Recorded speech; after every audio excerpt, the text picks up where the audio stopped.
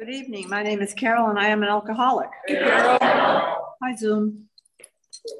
Okay. Oh, someone's waving at me. Hi, how are you? Glad you're here. I'm great. First of all, I'd like to thank Anna for inviting me to come and participate in your meeting tonight. I'm one of those alcoholics who truly believe it is an honor and a privilege to be asked to participate in the meeting of Alcoholics Anonymous. And Melissa for stepping up. You know, one thing I say about Alcoholics Anonymous before I tell you my story is that it has given me a life that sometimes I can't even believe it. You know, this COVID thing going on, everyone's been having a horrible time. I've been having the time of my life. You know, I went to speak someplace and this guy took a liking to me. He texted me for a year before COVID to go out. And I finally went out with him and said, you know, can you see I'm too old for you? And he goes, yeah, I know how old you are. You want to go see the Joker? And I said, sure. That was 3 years ago. And, you know, and he's like a large 5-year-old. All he wants to do is go have fun. And so this weekend, we were out in Yuma. Tim will appreciate this. What Mick Jagger is to me, Rhonda Vincent is to him. And she's a bluegrass singer from someplace in the South. And, you know, go to Yuma, Arizona to hear a bluegrass singer was not on the top of my list. But he wanted to go, so we went. And it was probably one of the best concerts I've ever been to. And we were camped out at the Colorado River. And one of my sponsors came with me, who was going to be our speaker. And she has relatives there and wanted to stay. I said, stay. You know, Alcoholics Anonymous is full of people who love service. Someone will step up to the plate. And that was you, Melissa. I really thank you for that. But, you know, when you were talking about your brother getting out of jail, I wasn't going to talk about this, but it just came to mind. We get out there on Thursday and, you know, we just cruised around. And yesterday, we just decided to look at Yuma. And we went to the Yuma Territorial Prison. And I have never seen anything like that. I mean, you talk about inhumane treatment of people. This is an old one in the 1800s or whatever. And the treatment they gave those people. And as most of us who have been around here know, a lot of people in prison they're motivated by alcohol.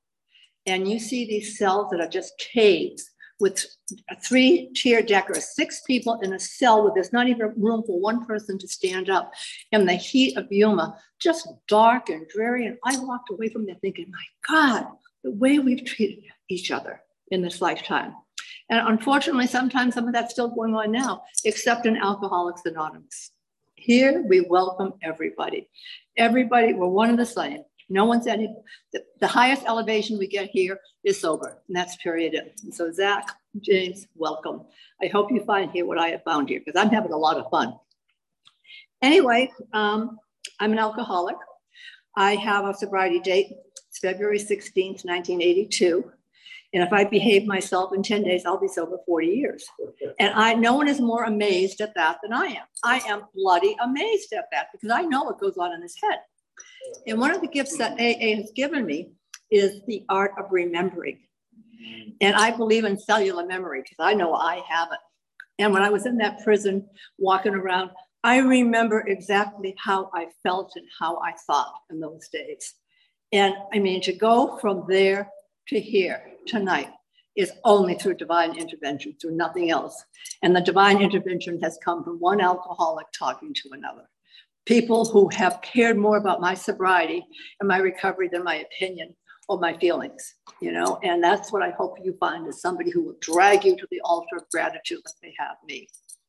I remember by 1981, I was living in Lahaina, Maui.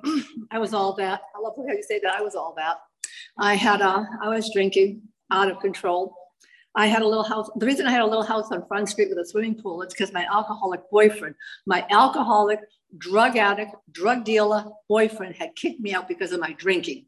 Now that's embarrassing when you're kicked out by a drug addict, alcoholic for your drinking. And I landed a job where I worked for a man who was the president of the Chamber of Commerce.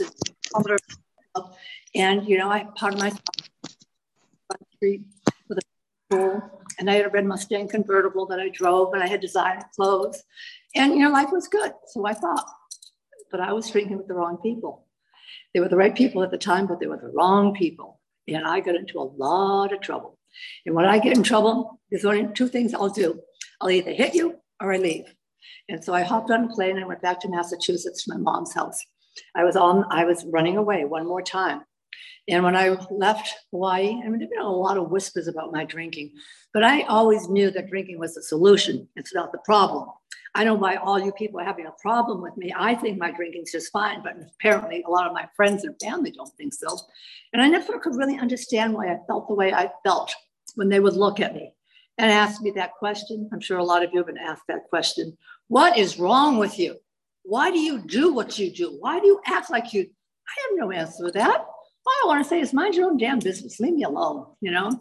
And so I'm back in Massachusetts and I'm on the wagon. You know, the vehicle with the wheels fall off when you're not paying attention, that wagon. And I was as dry as toast. I was so sad, trying to act as if, you know, when they say come to AA and they say act as if, I know all about acting as if. I acted as if all my life. And I'm acting like I'm a good daughter to my little Irish mom. I told her I didn't drink. And, you know, and she asked me why I was home for so long. And I said, well, I just really wanted to spend some time with you. I didn't want to tell her that the heat was on in Hawaii, you know, and I'm not drinking. And I'm pretending the whole time. And of course, when I was there for about a week, maybe 10 days, I get the phone call. I've been fired from the job, evicted from the house. The car had been repossessed. My boyfriend already had a new girlfriend. And, you know, I don't know about you, but when you feel like that and your whole world falls apart, and then you're devastated, there's only one thing left to do, and that's drink.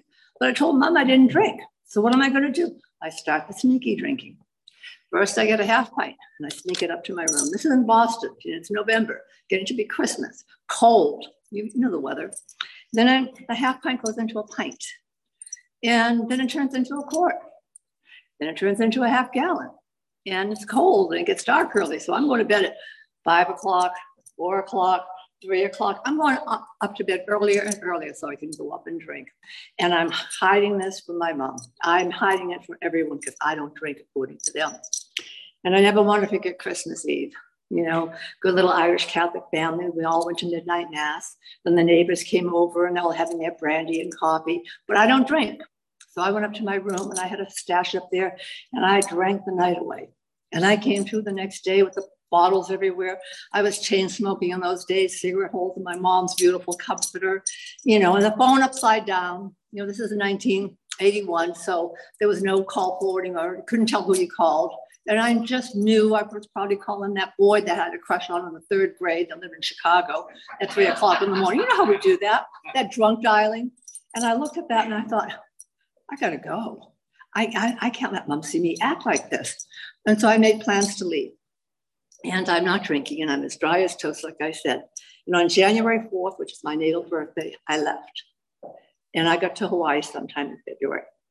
I often said I don't remember every place I went, but I do know I went to New York, to Miami, to California, to Honolulu, all on somebody else's dime, of course. And my luggage had fallen apart. Everything I owned was in 2 shopping bags. I had no place to go, but I'm an alcoholic. I'll figure it out. And I get to Honolulu. I have about 25 bucks in my pocket. And I think, what am I going to do now? And I'm sitting there thinking. And there used to be a sign here, think, think, think. I know that one. And then you'd have a sponsor say, don't think. She's wrong. I was thinking. And I remember this woman I used to drink with, my friend Mary, who was really a tacky drinker. And she had her last drink at my house, and I kicked her out. I told everyone I kicked her out because she smoked and I was afraid she'd burn my little house down. But the fact of the matter is I went home and she drank all my booze. I kicked her ass right out the door, careless where she landed. And she had landed in this place called St. Francis Women's Alcoholic Treatment Center. And I thought, I wonder if she's still over here. So I went to the I don't know if you people know about telephone booths in the big book, your phone, put money in, you dial it, you know. And I called her and she was home. And I told her I was in Honolulu. I was thinking about seeing how she was doing. And she was so happy to hear from me. And would you believe they were having her 1-year anniversary in AA. And they were having a little event for her. Would I like to go? I'll sleep at the airport or go to the party? Of course I'll go. So I took the bus down to Waikiki and we went to her 1-year celebration.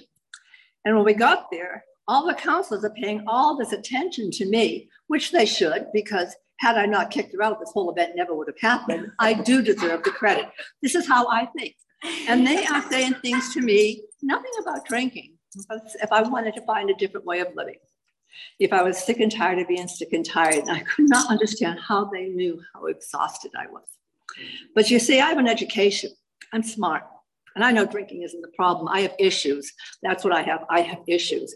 I need a husband. I need some money. I need a place to live. I need a car. I have issues. I don't listen to this nonsense about my drinking. But, you know, I don't know what to do. So anyway, we went back to her condo, and it was President's Day weekend, and she was going away for the weekend. And she gave me the keys to her condo. And she said, you know, whatever you want to do, it's up to you. But come Monday, you're gone. Whether you're going to that treatment center or you go someplace else, you're gone. And off she went, leaving me the keys to her condo in Waikiki. Well, it's Friday, for God's sakes. You know, Monday's a long way away. And I'm thinking again, you know, I don't want to be an alcoholic. You know, like I said, I'm smart. I know if I go in that treatment center, I'm going to have a label next to my name for the rest of my life, alcoholic. And I know I'm predestined to be rich and famous someday. And I don't want the tabloids to get a hold of that alcoholic. Mind you, I'm homeless and I don't even know it. And I'm concerned about, is that a clue that I belong here? So I don't want to be an alcoholic. Then I remembered I had other friends in Hawaii, in Honolulu, so I called them. And we sailed the next day. Beautiful Hawaiian day, sailed all day long. They drank. I did not drink. Alcohol's not my problem. Next day was Valentine's Day. And in Hawaii, they celebrate in the park. There's the food, the music, the fun, grandma, the dogs, the cats, everyone's there having a wonderful time. I went and I didn't drink. See, I'm not an alcoholic. I don't know what this problem is. But the next day was Sunday. And, you know, I grew up in a Boston Irish family where there was a lot of abuse. You know, there was a lot of things that happened in that family that I should never have been witness to. They were done to me, by me, with me.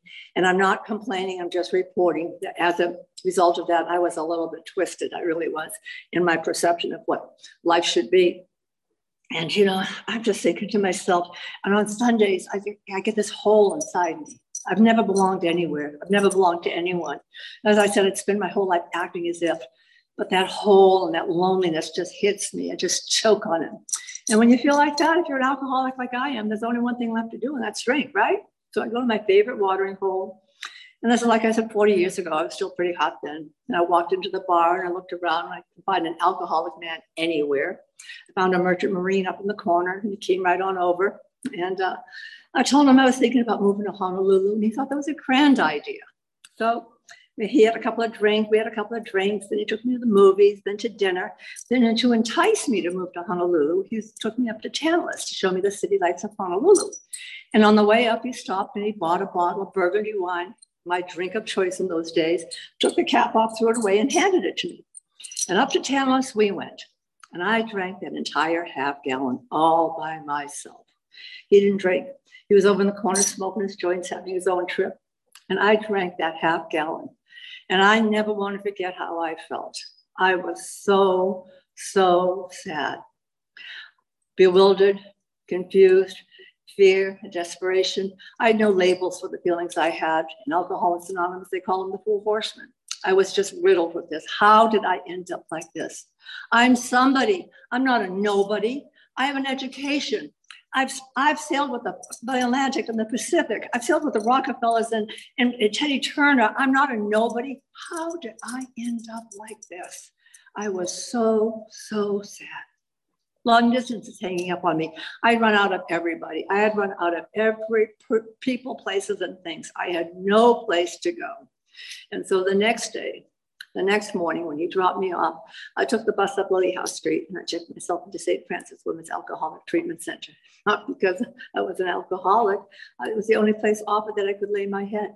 I went in there just until I could figure out a deal, until I could figure out one more thing that I could get out of this, because alcohol is not my problem.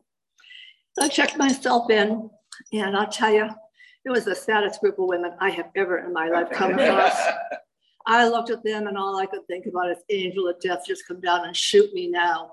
I mean, what am I doing here with these people? You know, the old white ones and brown ones and yellow ones and rich ones and poor ones. Oh my God, you know. And they finally showed me to my room, and I go to my little room and I want to sleep for about a week. I am so sick from drinking that half gallon of Burgundy. And I'm up in my little room, and the next thing I know, the bell goes off. Any treatment center people here? Bell goes off, ringy dingy dingy, you all gather in the lobby, and we're going to go to an AA meeting. I'm not going. I know all about AA, bulbous-nosed old men chanting, waiting to die. Boy, have they raised the level when I look around this room. But that was my feeling then, and I'm not going. And my friend Mary said, you have to go, otherwise you can't stay here. And so in my two shopping bags, I had one designer outfit left. As Melissa said, I am all that. I had one designer outfit left, so I put it on. It was a green felt hat with a big peacock feather, identical green velour jacket, Calvin Klein jeans and designer jeans were brand new, and knee boots. And off I go to my first meeting of Alcoholics Anonymous, and I am so hot there. All these greeters at the door, hugging and kissing and rubbing up against, so happy to see me. I wanted to throw up on them. I was not so happy to see them. And why I was so hot is because it was about 99 degrees out, but I wore it anyway. And I get into this meeting, and all the inmates come to the front row where they belong, and I stay by the back door in case I want to make my getaway. And this woman gets up to share. Her name is Mary Lake. And she is up at the podium telling stories that no decent woman would tell her best friend in private. And she's telling a room full of people, and they're all clapping and cheering, right, Emily, you're a winner. And I'm back and going, that woman has no breeding whatsoever, you know. And the next guy gets up to speak, and he's Big Richard. And this guy is huge, and he speaks pidgin. And he drives a garbage truck for a living, and he was fired. And the family moved out from him, and he was fired from his job, and he robbed petty cash. And you know, I'm looking at this guy going, my God, I don't want what they have. Not at all. I danced back to that treatment center. I'm not an alcoholic. I don't want to belong to them. I saw the differences and none of the similarities. But every time I talk, I have to stop and tell you that before I left Hawaii, those two people became my heroes. You know, Michaeline, my beautiful Michaeline, always says the best presents come in ugly wrappings. You never know what's on the inside, you know. And I got my nurse's license back, and I was working at Kuakini Hospital. And Mary's husband, Harry, was dying of cancer. And Mary and Harry started the first treatment center in Honolulu, Hinamaka. And he was dying. And Mary moved into the solarium with her futon, and she did step work all around his chemotherapy. And I was the only nurse, Caucasian nurse at the time. All the little Filipino nurses and Japanese nurses were just kind of wondering, who are these people? You know, Big Richard would show up every night after meetings, the rest of those hoodlums to Harry's room. And I saw what Alcoholics Anonymous looked like. I saw how they lived, not what they were saying, but how they were living. And of course, at the time, I didn't realize the impact it made on me because I'm defrosting little bit by little bit by little bit. And so after the first meeting, I'm never going to go back. And the bell goes off the next day. And I go to a meeting. I'm not going. And my friend Mary says, we get to go in the van tonight. Yippee-doo. We get to go in the van. I can get cigarettes, whatever, right? And so I get in the van. I get my cigarettes. And I'm going to sleep this one out. But this time we pull into Wailea Kahala, which is the Gucci meeting. And on the way in, there's two Rolls Royces and a Mercedes. Now that's a program of attraction, right? Yeah. And I look upstairs and I see all these handsome men like Tim with their suit coats on and long pants, smoking their cigarettes. And I thought to myself, oh, maybe I'll try one more, you know, just one more. My God created me. He knows exactly how to get my attention. And I walked into the meeting that night, got my peacock feather all adjusted. And here at the podium was blonde hair and blue eyes, the handsomest man I have ever seen. And love at first sight. I knew I was sentenced to AA to marry him. That's exactly why I'm here. And he was a sober member of Alcoholics Anonymous. And he was at meetings 7 nights a week. I was there with him. Steps to Freedom became his home group. Steps to Freedom became my home group. Wherever he went, I went. I'm living proof if you bring the body, the brain might follow. And I was on a mission to get this guy. I really was. And I would just listen. But you know, like you, sitting out there, you know, there's not much conversation going on. There's nothing really left to do but listen.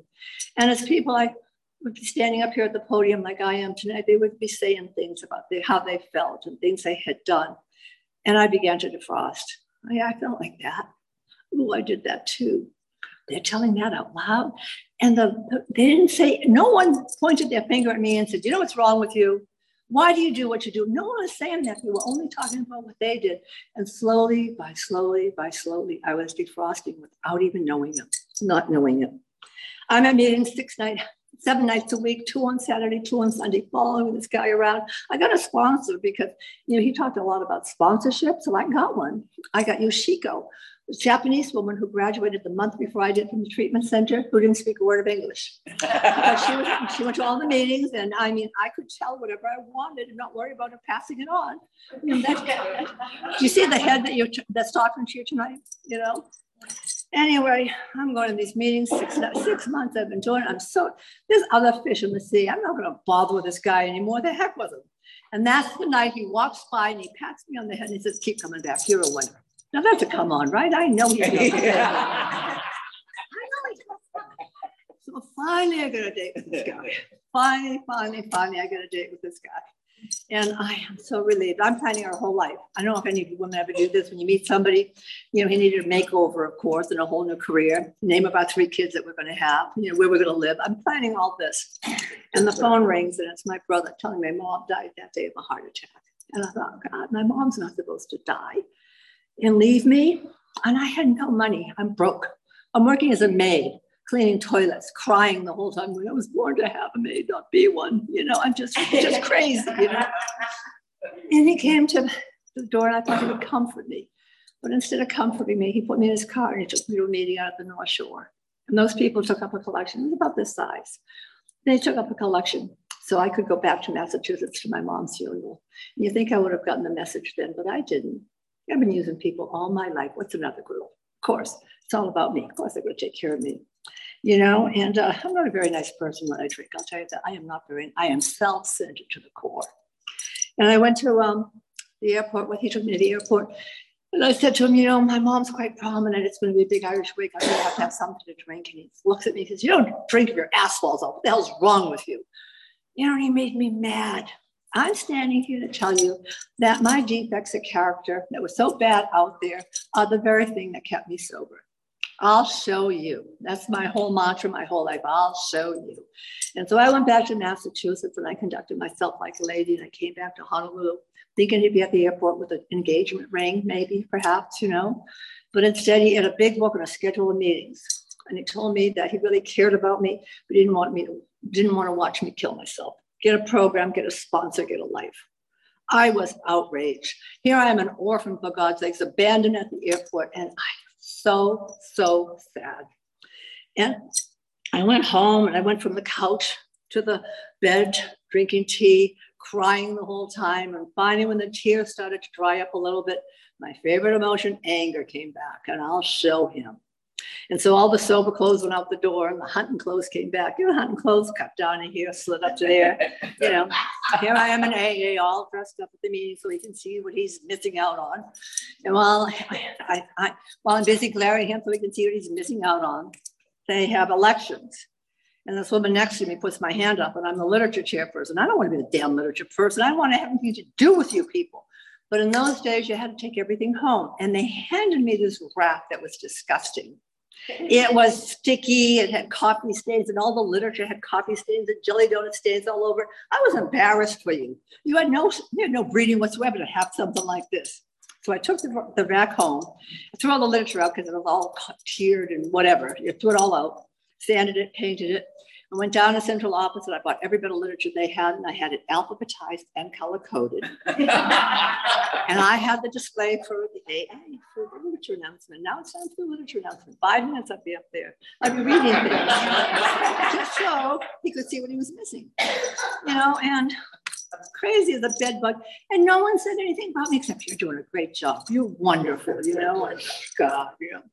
And there was a woman in the meeting, you know, the woman. You know, you've all seen them sitting in the front row, all perfectly manicured, just well-dressed, with all the sponsees around her, you know, and they're all pink and white. And oh, I'm so happy to be sober, you know, multiplying like rabbits every week.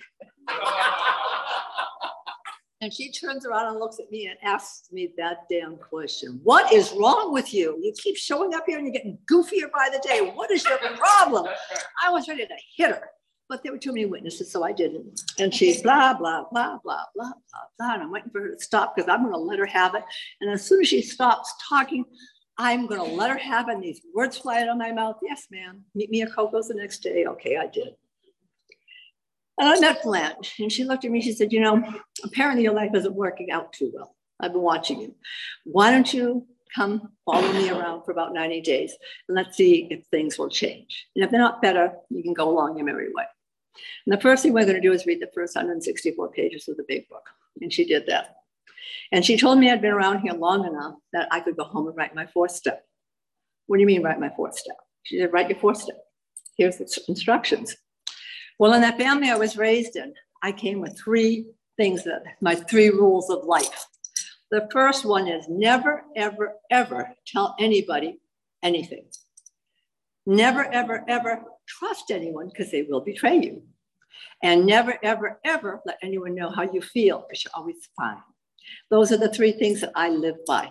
And she wants me to go home and write down where I've been and who I've been with and things I've done. Wrong. I'm not doing it. The whole thing about me is I'm not, no. Divine intervention every step of the way. I was curious. I got curious because every time I called her with my issues, she'd just say, writing, and she'd hang up on me. Everyone thought she was such a nice woman. She wasn't. She was a real bitch. She didn't really care about me at all. Are you writing? Are you writing? You know, and I got curious. So I went home and I lived alone and I did my fourth step. I did my fourth step under the covers in bed with a flashlight writing. And I remember asking her, where do I start? She said, how about when you were born? And I started writing things down that I was never going to tell anybody ever, ever, ever. Things that I had done, things that were done to me, things I was thinking about doing. I wrote it all down. And next I put an A next to it if alcohol was involved. And I looked at it. I wrote it. There's magic when you put pen to paper, not the computer. Not typing away, pen to paper, magic happens.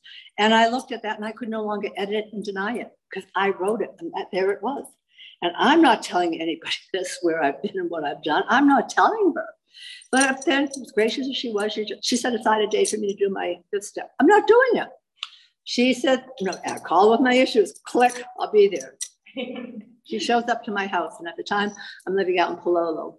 And this particular day, there was a double rainbow looking out over the mountains. And she showed up at my house with this big bouquet of flowers, beautiful flowers, the torch ginger, the orchids, the plumeria. And out of nowhere, she took out this little white candle and she lit it. And she said, let's get on our knees and ask God, say the third step prayer and ask God to come into the room and help you be honest. And I got on my knees and I said the third step prayer. I prayed to a God I did not believe in, And I sat on the couch and all of a sudden I opened up like a faucet. I told her all my secrets, all my fears, all my guilts, all my resentments. They just poured out of me, Magic happens, absolute magic happens. One alcohol talking to another. And I never want to forget that face looking back at me. She didn't run out of the room screaming. She shared some things with me, said that perhaps there might be things left unsaid, to sit there with God and meet her that night at Coco's.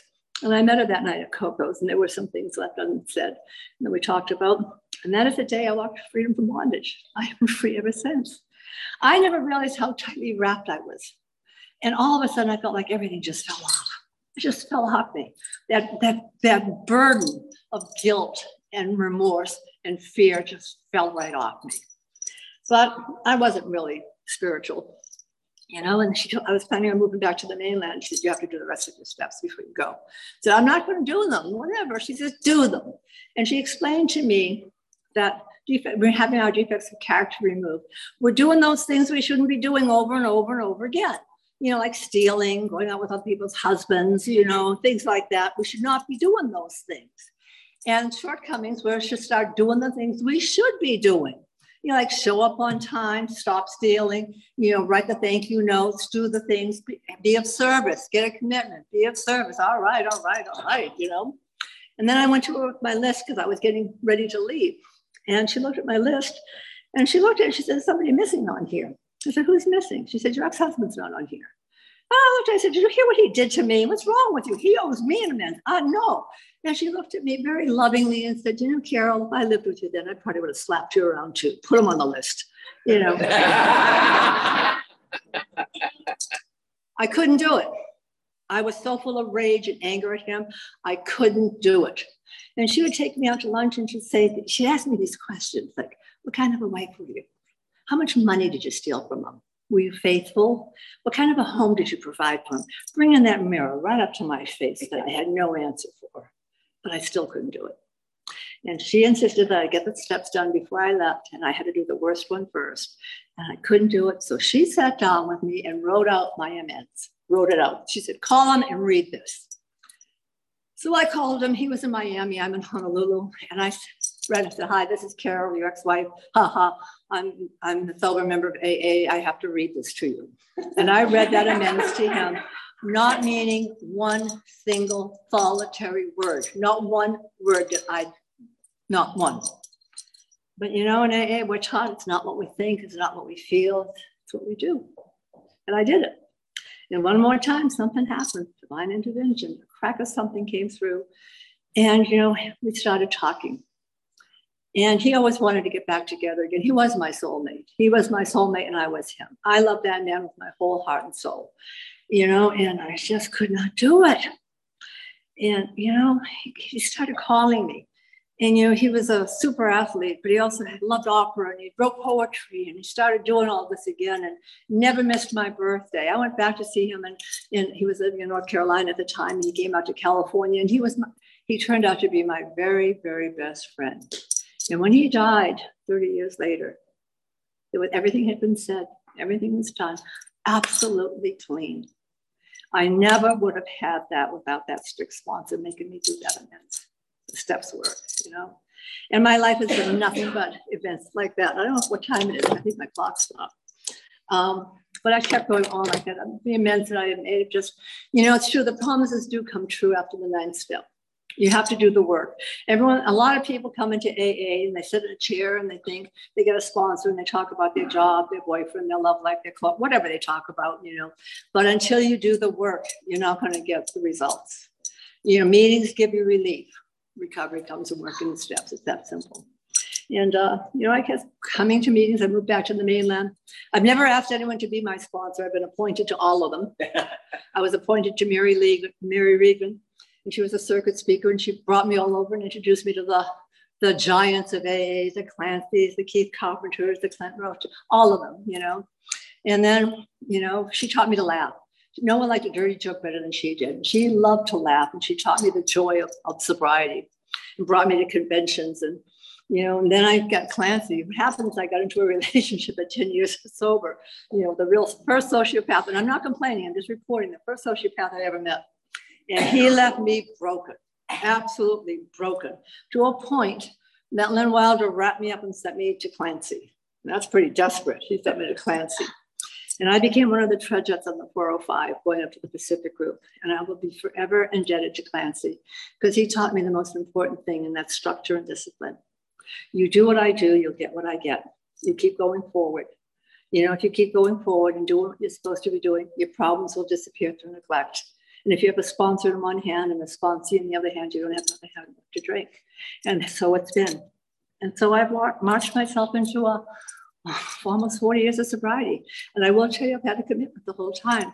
When Clancy died, Lynn Wilder was always in the background running my life. He was this big, tall, I don't know if I even knew the big, tall Kentuckian. I met him at my second meeting. I came here and he decided to run my life without my permission. And he did a real good job of it, to tell you the truth, you know. And I would go to lunch, talk to him at least 2 or 3 times a week for 30 years. Last lunch we went to, it was great. We always had great lunches, you know. First we'd talk about me, as we should. Then we'd talk about him. Then we'd talk about all of you, you know. And we just laugh. I mean, we'd go to Nick's down Laguna. We'd have to be in a back booth because, I mean, we'd be there for hours just laughing our head off. You know, once he was supposed to come to Seal Beach when I was the secretary to speak, and we're over across the street having dinner. They had to send somebody over to get me and him, the speaker, to get back to the meeting. We were having so much fun, you know. And and he told me to call June G. And I did. And June is my sponsor today. And Seal Beach is still my home group. And June keeps me right-sized, absolutely right-sized, you know. And all I can tell you is that the life that Alcoholics Anonymous has given me is beyond anything I've ever known. I've been rich, I've been poor. I've been sick, I've been well. I've been loved, I've been thrown away. I've been hated. I have a mouth that, don't ask me a question. Please don't ask me a question, because the answer will come out with it's probably usually not what you want to hear, you know. And it's been hard sometimes. You know, speakers come up here and they tell you about all the benefits they get from AA, whatever, you know. I still stayed single after that relationship because I realized there was too much work to be done on me. to have a good relationship. I brought me with me, and it was too much work. And so I put myself into a situation where I went to work. I got my nurse's license back. And every company I've worked for, I want you to know, because of AA, applying the principles to what I did at work, I've always gotten every award they have. One job I had, they had to make up new awards for me. And I remember the days when they'd be standing at the door with the box going, these are your things, buy now. You know, none of that happens anymore. But I've become financially independent, not wealthy, but for me, I'm happy. I have a little condo that's paid for. I have a little car that's paid for. But you know, the most important thing I have is a quiet mind. You know, that mind that's always talking to you. Yeah, but, it's them. My mind is quiet. I have peace in my soul, and I have love in my heart. And you know, it doesn't get any better than that. It doesn't really. You know, along the way, these gals have come up to and asked me to sponsor them. I think, you know who you're talking to. Okay, and I'm not smart enough to come up with anything different. So I just tell them to do what I was told to do. And it's you know, when I don't know when it happened, you know, all of us are so hungry for love. We've gone all over the world looking for love. And I never knew what love was until I looked in the eyes of another human being when I see the light come on. You know, and I see what happens when these people come to me with their broken hearts and their broken lives and their broken dreams. And all I do is tell them, get a commitment, come to the home group, call me every day. This is what we're going to do, just one after another. And I've accumulated this posse of the most beautiful women in the world. My neighbor next door used to get all dressed up on the second Tuesday of every month because I have a meeting in my house with my sponsees. They all dressed up waiting to see the model convention come through the door. You know, he has a program of attraction for the neighbors too. You know, and you know, and we do everything together. We do everything together.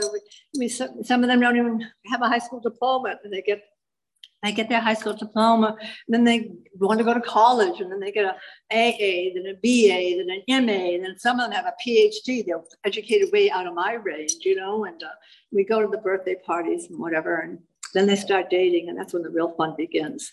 Because, the stories of boy meets girl on AA campus. Oh, really? You know, so I watch them grow out of it, and then they get engaged. And then they get married, and we're at the engagement party, we're at the wedding. And I have a rule for every girl I sponsor of childbearing years. You cannot have that baby unless I am in the delivery room. I'm the nurse, I have to be there. Cross your legs, I'm on my way. And so they've all obeyed. They've all obeyed. And I do that because, you know, we see God everywhere. God has created this most beautiful world. I thought in Colorado, I see it everywhere we go. But to me, his most perfect creation is a human being.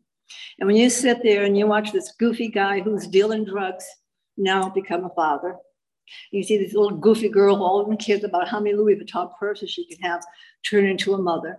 And they have this baby, and I'm usually the second one to hold it after it's born.